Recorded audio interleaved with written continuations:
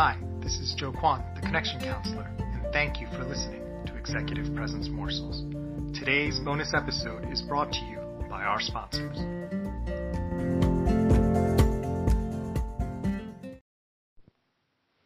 The truth is, it's not easy coming up with content for a daily podcast like Executive Presence Morsels. One way I keep things fresh is by constantly learning from others. An easy and convenient way to do this is through audiobooks, and the Rolls-Royce of audiobooks is Audible.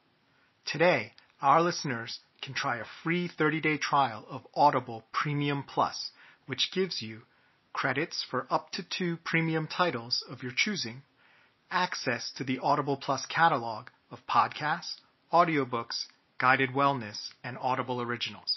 It's a buffet and no credits needed. And a friendly email reminder before your trial ends. Go to www.connectioncounselor.com/bookme to sign up. And while you're there, check out my latest book reviews. Thank you for supporting our show. When you need mealtime inspiration, it's worth shopping Kroger, where you'll find over 30,000 mouth-watering choices that excite your inner foodie. And no matter what tasty choice you make, you'll enjoy our everyday low prices, plus extra ways to save, like digital coupons worth over $600 each week. You can also save up to $1 off per gallon at the pump with fuel points. More savings and more inspiring flavors make shopping Kroger worth it every time. Kroger, fresh for everyone. Fuel restrictions apply. Welcome to the Executive Presence Morsels collab series, where together we find out how different disciplines and executive presence go together. I'm Joe Kwan, your host, and today we are honored to have with us Shari Foos, who's a marriage and family therapist, adjunct professor, writer, and improvisational artist. After 20 years of private practice, she wanted to address the growing isolation and need for real connection in an increasingly technological world. While one-on-one therapy and counseling offer profound help, only groups can provide the sense of empowerment and belonging within a family or community. So in 2013, she founded The Narrative Method, a 501c3 with the mission to create group programs in which participants could see themselves in each other's stories, increasing empathy and mutual understanding. The effectiveness of hundreds of transformative workshops with at-risk populations, including veterans, youth, and disenfranchised women, was proven in a study by California State Northridge. Well, welcome, Shari, to Executive Presence Morsels. So delighted to have you as our first guest of 2022. Yay, I'm very proud to represent the year. Great. Now, as I was learning a little bit more about you and your work and what you do, the term that kept on coming up was relational mindfulness. Maybe that's a good place to start if you could just sort of take us at a high level, what that is and why it's so important.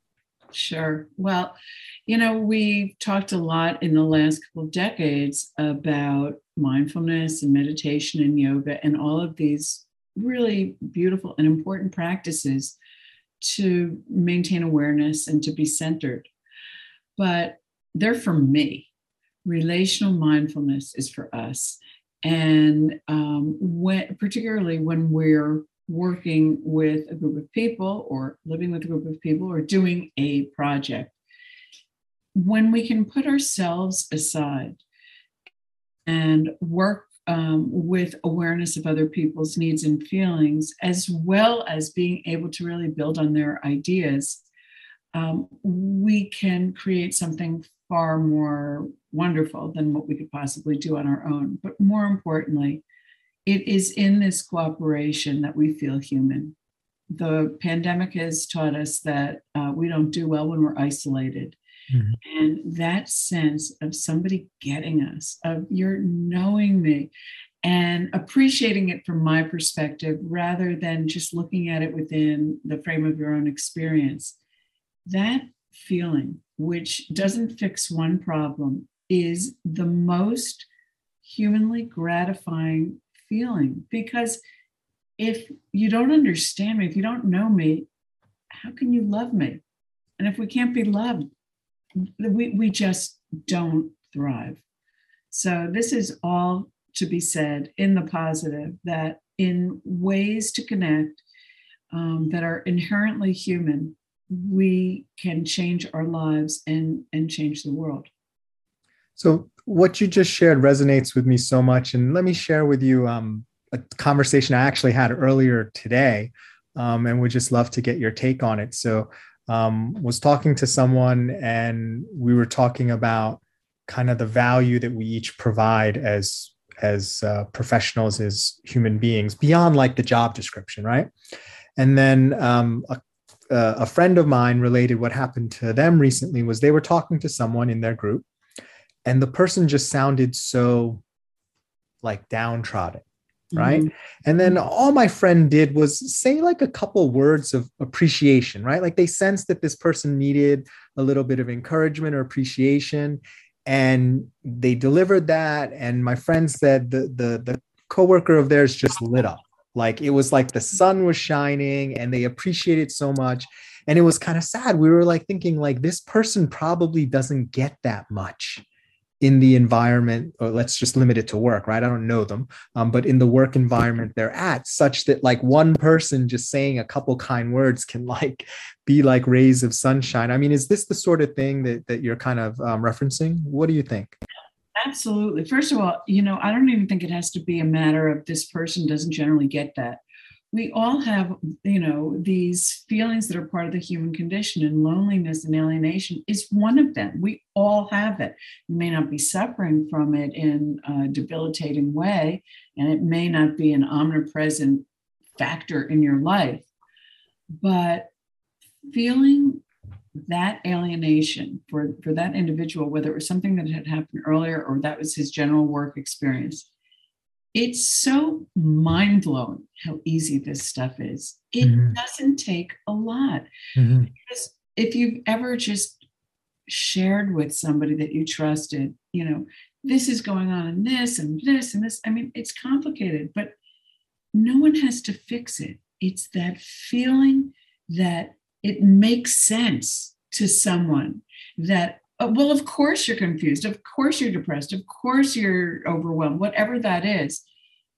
It's as though hearing that is so soothing in a biological way that it sort of clears the space and allows you to tolerate what's in front of you. But when you just keep having more and more, as we do all the time, this information piling up, assaulting us, then you can't think straight because you can't separate out your ideas. I wonder as well, excuse me, in this age of COVID, let's say you're the type of person who lives alone, right? And a lot of your interaction was through going out and, at work or other things that you do, social activities, and that's been severely curtailed, right? So your existence has been impacted maybe in a different way than someone who's, isolating with their family, or, you have a large sort of family inside your house. What have you seen, or what do you perceive as some of the impacts due to the sort of forced increased isolation that we've been experiencing as a world, as a community, as a nation lately? I think it's been so hard. And, ironically, it's the one thing all of us in this divided world can relate to and say without personal shame. This experience of the pandemic and the isolation it's caused has been really difficult and really painful. A lot of times we don't like to be vulnerable because we don't want to show our personal weakness, but this is no one's personal weakness. And to see what has happened with people who do live alone, especially if they don't even have a pet, or there really is no other interaction day to day with people. I mean, thank God we have Zooms. We offer 3 free Zooms to the public a week, and it has really been an anchor for a lot of people. So I think it just forces us to admit that unless you are really self-driven and you have projects that you're working on and your focus is really not an issue, then it's easier to get through those things because you're occupied and you feel like you're doing something that's purposeful.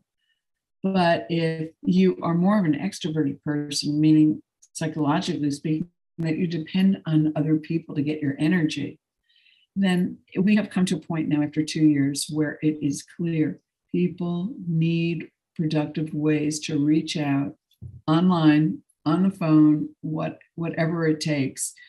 And again, it's not ideal, but it is good enough. We can maintain our sanity and sense of connection with people just by reaching out in these other ways. Yeah, I mean, thank goodness for some of the additional technologies we do have to enable it that weren't available maybe 10, 15 years ago. Another thing I find pretty interesting about the work that you're doing is this sense of, and my interest from it stems like from the DEI, the diversity and inclusion space, but this sense of transforming and understanding through interacting in groups. And I've always just thought intuitively that like a lot of what DEI gets wrong is, to train someone and tell them what they should think and feel is not the same as experiencing and transforming yourself. Maybe you could talk to us a little bit about your work in that area, because I find it pretty fascinating. I'm 1,000% on the same page as you. I think what happens sometimes in the most well-intentioned sessions is that, just like you're saying, people are being told, do this, don't do that. And it just has an effect. First of all, it takes you back to being juvenile. And we often have a rebellious, like, tell me what to do. Even if you're going along with it, there's some part inside, so there's that. But rather than talking about it, if you provide an experience where you trust people that they know how to be human, our only rule is mutual respect and confidentiality, and you invite people to be human, it is 100% mind-boggling every time you speak with someone who you would not otherwise have met, or you're not particularly, attracted to meet. And there they are, saying something that is so connective for you, or might even be the way you feel about something. The power of a group is that one-on-one, if somebody understands you and you have that beautiful feeling together, it's undeniable and it's essential for humans to thrive. But it's also essential to feel like you're allowed to be who you are. And that when you see that other people do some of these things to themselves, that you've judged yourself for example, I'm going to tell you something right now, and if this doesn't make you feel better, I don't know what will. While you're going around throughout your day, periodically noticing that you say things to yourself like, oh, I want to do the fucking, never did the. Everybody does that all the time. Nobody is developed beyond that. And which is to say, obviously people do things like that to different extents. But this is a tendency that was taught to us by a very dysfunctional culture. And it can only stick to us if we're already on board with the idea of winning and losing, good and bad, better and worst. Because otherwise, making mistakes might be disappointing, or it might delay us getting to where we want to go. But it's also interesting, like, well, what caused that derailment? Or what did I just learn that can prevent it in the future? So it's very much a mindset to appreciate that, while it is important to address people in a way that they feel known and respected, it's not that hard to say to someone, I'm sorry, I'm not sure how you prefer to be addressed. Mm-hmm. Rather than if someone makes a mistake, unless somebody is being malicious, can't we just tell them? Do we have to cancel them? Do you have to lose your life and your job and all your credibility because you misspoke? Again. There's someone at the door. Don't worry, I can edit this. Okay, so sorry about that. No worries. Well, that's kind of a good example. So somebody just rang the bell and disrupted what we're doing here. And depending on your mood or how stressed out you are, it would be really easy to get mad at that guy. Like, what is he doing? Guess what? That guy has his own set of thoughts and things that he has to do. He didn't wake up to wreck my day. Right. But there are times, because it is a very stressful life, because we are so inundated with more information than we can process, that we forget that people's intentions are not necessarily cruel. And every time you can spare somebody the humiliation of, a correction, whether it's the way they're referring to your group or to individually or a personal attribute, whatever, make the correction. Because if you can remember what it felt like when somebody spared you, it's really appreciated.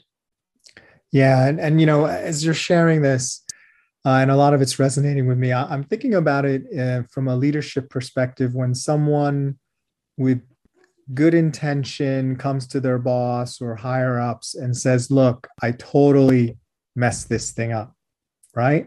And like what the difference can be between a leader who can stay calm, can be compassionate. And, of course, they may be upset because the money's going to be lost or there's a problem, but they don't, in a way, like, take it out on the person like they're a bad person. They're more solution based. And the impact on the loyalty, the ability to join in the problem solving of that person who's come in good faith, basically skewering themselves, saying, Exactly. um, and you see a lot of different leaders go different ways with that. And I think the one who's able to stay calm and be more solution oriented, I hate to say it, but I think that's rarer in this world than the one who can handle it with a little bit more grace and compassion, if that makes sense. Absolutely. And I would even extend this whole trend of thought to the leader who acted impulsively. So the goal in life isn't to be perfect. We can't do that. Mm-hmm. But we can catch ourselves as soon as possible and make a correction.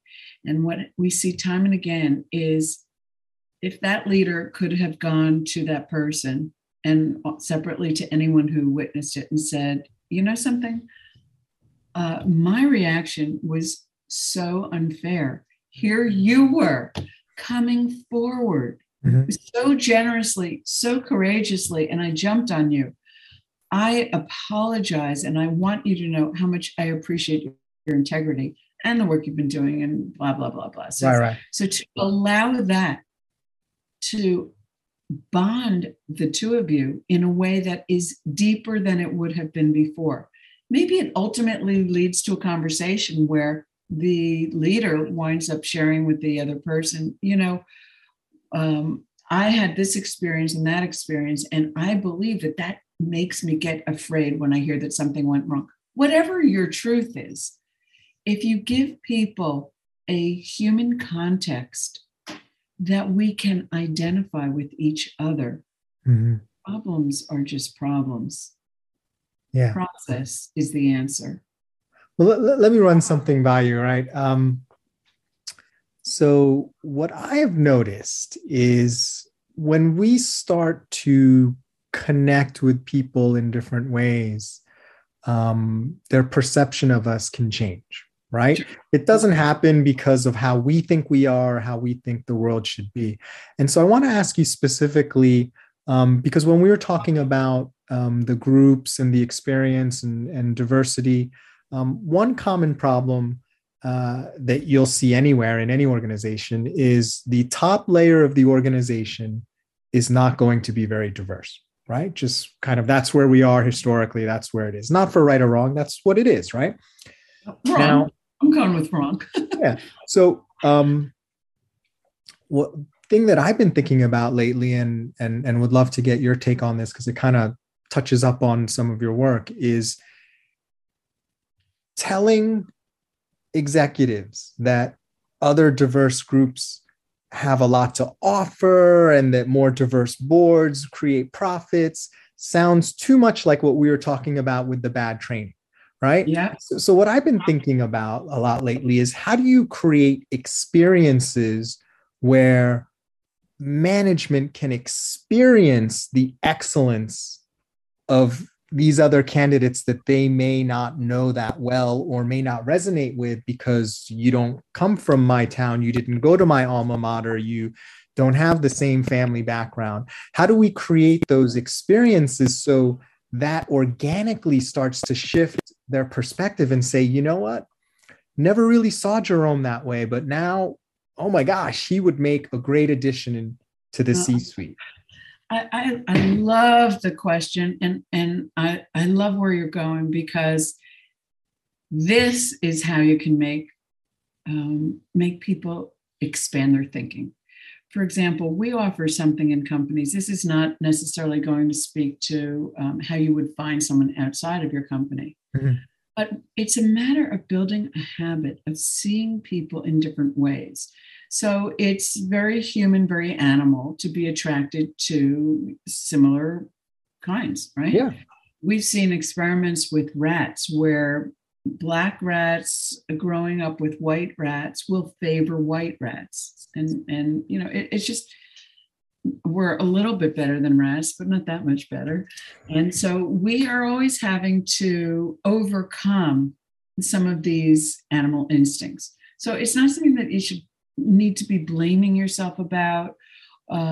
It's just not productive. It's more about, how do I get myself in a frame of mind of curiosity? Mm-hmm. So we offer something for companies called the 12-minute connection. And over the course of time, however long they want to take, every individual has a one-on-one with every other individual in the organization. And this has a huge impact in a lot of ways. First of all, how can it not? When you hear someone's story and realize, wow, first of all, I never would have survived half of that. Or, that is so fascinating because I'm interested in this and that, and I wouldn't have expected this person to hold it. It also will show someone who maybe the CEO, and you know, maybe it's been a long time since they worked in the mailroom, but suddenly you are exposed to the brilliance of every person. Mm-hmm. And the unique stories that each person has enlighten us in terms of who they are, how to appreciate them, and also how to understand the world better. Because the world doesn't just simply exist with people that I can relate to easily. The world is in such a state right now where if we don't tap into every brain, I don't know how we're going to solve the problems. So I think providing positive, beautiful, inspiring experiences where people get to see themselves in diverse others is one of the greatest gifts. It's the reason we like to travel. It's the reason we like to learn. We want to see, where do these things that I feel passionate about, these ideas about the world, or this food, or a culture, where do these things exist in other ways? And that is the great gift of meeting different people and being able to tap into each other's strengths. What I love, Shari, about that mechanism that your organization has come up with, when you were talking about it, it led me to think back on an experience I had in a former role. It really, what's the word I'm looking for? It really democratized access. Yeah. Right? Because for most of my career, you know, I'm a pretty standard corporate company's dream. I just do the work I'm told. I stick my head down. I'm productive, right? I don't make a lot of problems for people, right?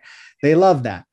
However, if you're just sitting at your desk, nobody knows you. No one knows what you're doing. You're not talking to anyone. And one thing that I noticed was I started a new job and I happened to sit, my department was on the 4th floor. The floor was, building was 4 floors. And guess what? It was the executive floor. So now when I go to the restroom, I might run into the CEO. In the hallway, in the coffee room, I might run into the chief financial officer. My boss, the chief legal officer, was 50 feet away from me. I have access to the C-suite, like literally. Now, how much better is that for my career that I can share a quick story over a donut or a coffee or something like that, or say, hey, why don't we grab tea sometime, versus someone else who's maybe in a different office? It's going to be really hard for them to get that same access. So now they can start to see me differently, because I can have those conversations. So curious to get your perspective, how people maybe who don't have the physical access, right? Because that was just sort of luck for me, right? Like I didn't demand to sit there. It was just, serendipitous. How have you seen people kind of leverage the ability to connect with people, even if it's not obvious how they might do it? Well, I think the first thing is to, admit what's real. So that is by design, not because the people who own that company, are evil, but the way we have organized businesses in the past worked for a really long time. And now we're seeing with great resignation that employees have very different ideas about what they want from a company. And it's not just money. Mm-hmm. So people want purpose. People want a company that they can feel good about. And in terms of getting that access, here's why it's so complicated. It's not just a matter of a different floor. It's a matter of being invisible or being visible. And the impact of knowing I'm on the first floor, the first line that anyone comes in, they see me, I'm the receptionist.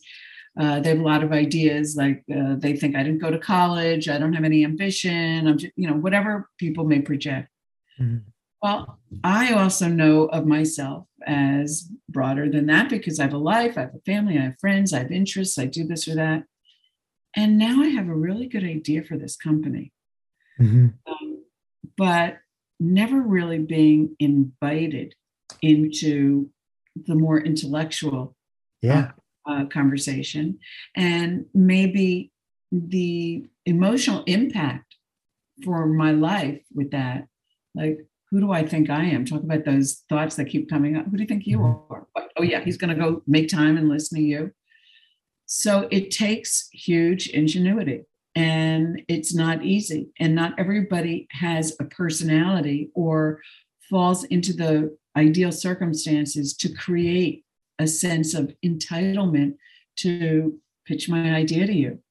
Mm-hmm. And I think everything that we can do to make a business function more as a healthy family. Lots of people have unhealthy families, so I'm not saying that, but the idea of understanding that as a group, we will thrive in our business and as individuals when we feel this togetherness, this encouragement, the idea that growing is not just what everybody on the fourth floor can think of. You've got geniuses everywhere. Greta Thunberg is, so young. And here is this mind and this presence with personal agency that is sitting down for nobody. So we want to create an ambiance in our offices that invites people and honors that everyone has their own unique set of skills and talents and intelligence. And whereas I don't want to have an open door policy, I'm the boss, I'm busy, I want to get things done. But we will institute a way, a very simple way for you to go online, state what the subject is, and make an appointment. Something like that. But when you start doing simple things like that, or what I was describing earlier with the 12-minute connection where everyone meets everyone, if you've ever worked on a campus or a big company where you see somebody every day and you see them and you think like, oh, interesting. But you would never say hi to them because you don't feel entitled because you weren't formally introduced. These are some of the ridiculous things. Now, if you've ever seen that person outside in another context, you're traveling and there they are. Now they're your new best friend. Of course you talk to them. We need to start finding simple human ways to break down those insecurities and those barriers that limit whatever great things can come from the connections that can be made with other people working at our company. Yeah, I'm hearing something very powerful in what you're sharing here, Shari, in terms of that concept of a healthy family. And two examples that came into my mind is, when you're talking about healthy family, it's more your sense of your state of being. It's not so much the skills that you have or how fast you can run. And, I'm not a huge sports metaphor analogy guy, but like something that popped into my mind is, that Olympic NBA basketball team who lost in the Olympics, right? Like the best players in the world, bar none, but they were totally unhealthy from a mental state, being able to play with each other, get along, pass the ball, everyone's showing off, versus the miracle, I don't know, it was the 1984 like US collegiate team that beat the Russians, that were supposed to crush them because they were forged into this team that relied on each other by their coach and the community, and they were able to do sort of the impossible. And I see that at work, right? If you can create this healthy environment where everyone feels like they're part of it, they can contribute, they can speak up, they won't be shamed or rejected or condemned for coming up with what may be a silly idea. Maybe it is, maybe it's the best idea, but we're not going to find out right away. You can't overstate the importance of that. And also ask yourself, anyone, even if you're in a very high position at your job, what percentage of your talent and mind does your job require? And I think most people would say, I've got a lot of stuff left over. It doesn't mean that every job is going to need all parts of your skill set, but typically there could be more. And the more we do use, the more we enjoy the experience, because the more it reflects what we're passionate about. So it's not brain science, and that's the good news.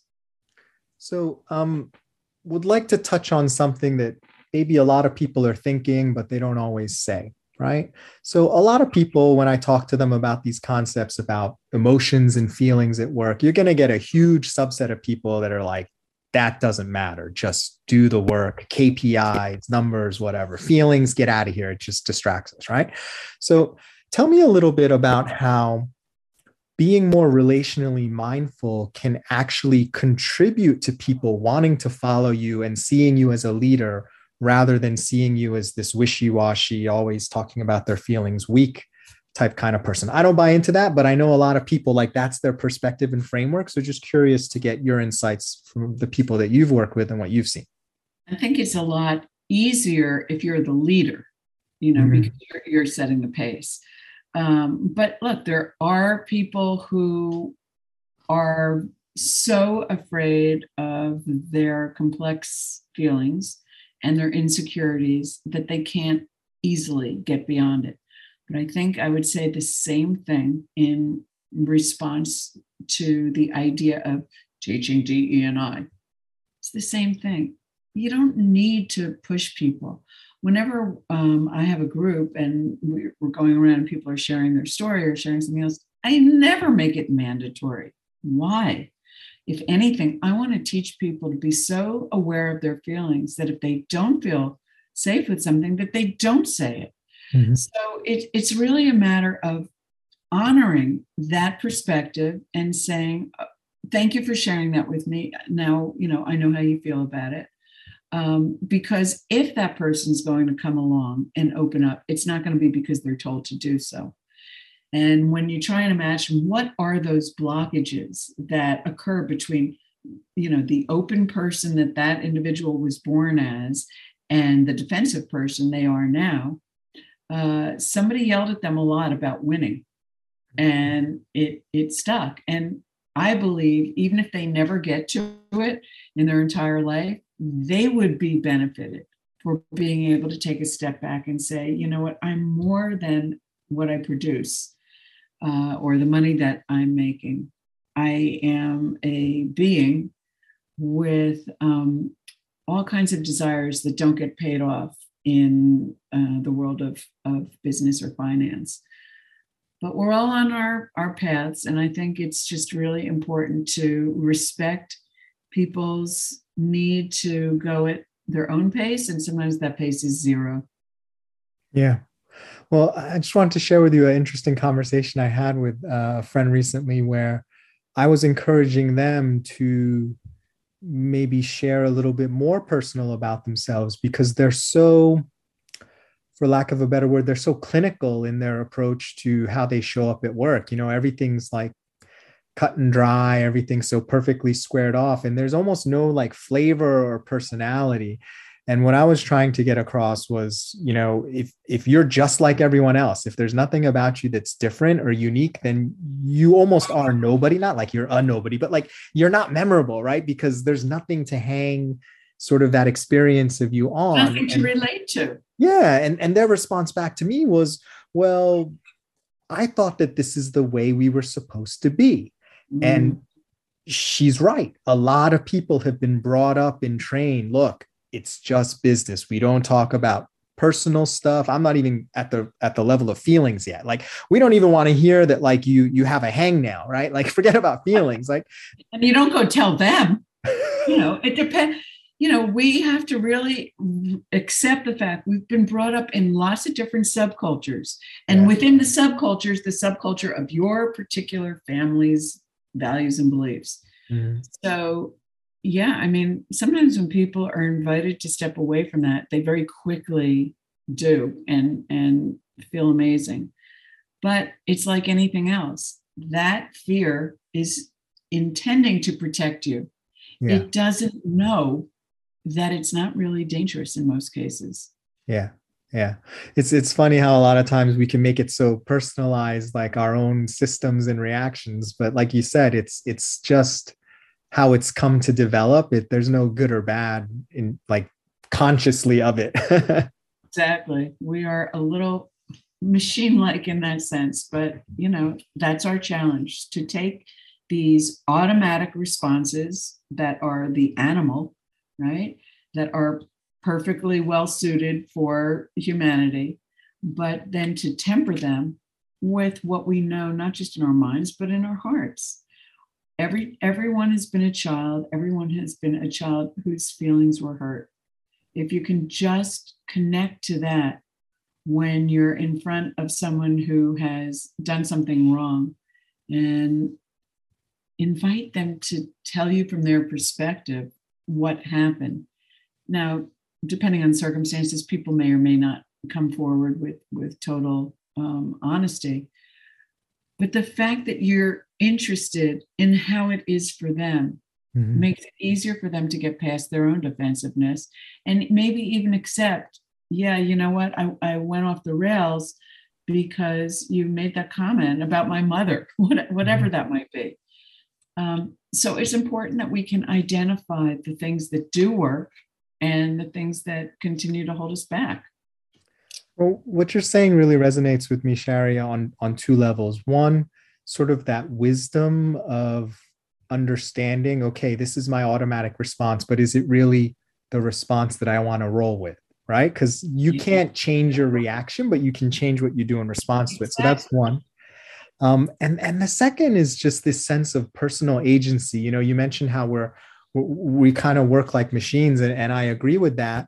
And I would say, if you just go with the machine reaction, it's like, do you really have any agency anymore, right? Like, you're not really thinking about what you're doing. You're just doing what the patterns, the habits that have grown up over time to protect you, but you really don't have any control over yourself in a strange sort of way. You've lost agency to, those sorts of habits or patterns. Does that make sense? Yes. But I would also say that you can always get it back. Yeah. It's kind of like creativity. So many people, it's really heartbreaking, but so many people don't realize how creative they are. And I'm not only talking about, artistic expression, but I'm talking about that as well. Every time you try and reach for something in a high cabinet and you realize, oh, I'm going to use my water bottle to nudge it down. Well, that's creative. But to have been denied, as school systems in this country typically have, because there's no time for that, because it's not the 3 R's. I mean, it's ridiculous. So once you have disconnected from your creative agency, the fact that you have infinite ideas in every moment, and all of the things that have been invented were invented by a human being just like you, either out of necessity or inspiration or whatever that is. But we need to reconnect with ourselves and the powerful parts of not just our humanity, not just our mind, but our creativity. And within that creativity is our unique expression and our voice and our agency and our purpose. So if you ask yourself, what do you absolutely love in the world? And you follow that, you will meet your creativity. Amazing. So I like to end the questions or the conversation with the same question for each of my guests, right? So I'm going to share with you my definition of executive presence, and would love to hear your perspective. What's sort of one thing that people could do to improve their executive presence based on kind of what you understand in your area? So the definition of executive presence is the ability to inspire confidence that you can lead well in a given situation. So I'll say it one more time. It's the ability to inspire confidence that you can lead well in a given situation. So what's one thing that people can do to sort of move more towards that with respect to relational mindfulness or all the other great things that you've been learning in the work that you do? I say humility. So especially because, look, you started this company, it's right in front of you. There are a lot of reasons for you to feel pretty confident, but none of us walks around with total confidence, and none of us walks around with total awareness. But when you get yourself into a state of humility, which makes you receptive to everything around you, when you know everything, there's really no room for it to enter into you. So if you get into a state of humility, and whether that comes from a personal practice of yoga or mindfulness or meditation or whatever that is for you, and there's no one way to do these things, so that you kind of wake up each day and look at yourself in the mirror and, just feel like grateful and blessed for the opportunity to put this work and this purpose out into the world, and to ask yourself to remain humble and aware of other people's feelings, other ideas that may come from unusual places, and to just be open to brilliance wherever it may come from. What I love about that, Shari, is it allows you, as you said, to connect more to others, and it encourages others to connect more to you. And I think the best leaders have that two-way connection going, as you described. Well, it's been a real pleasure talking to you on Executive Presence Morsels Collab. For folks who've been intrigued by relational mindfulness, can you share a little bit more about how they might get in contact with you or learn more about the company and the initiatives that you care about? Thank you. So the company is thenarrativemethod.org. You can go online and sign up for our free Zoom-ins. You can also get our card decks, which were designed for folks to create their own groups, because you don't need a license to use your humanity. We also work with companies and universities to create the perfect programs to bring together your people, whether it's focusing on a department or the entire culture. And I would just say, as a point of hope, that we already know how to do these things. We already know, if for no other reason, because of the times that we were treated disrespectfully. All you have to do is the opposite. So give us a call, go to our website. We would love to connect and help you get more connected to yourself and the people in your life. Thank you so much. Thanks, Shari. It's been a real pleasure and an honor to have you on Executive Presence Morsels. Thank you so much for the work you do and who you are.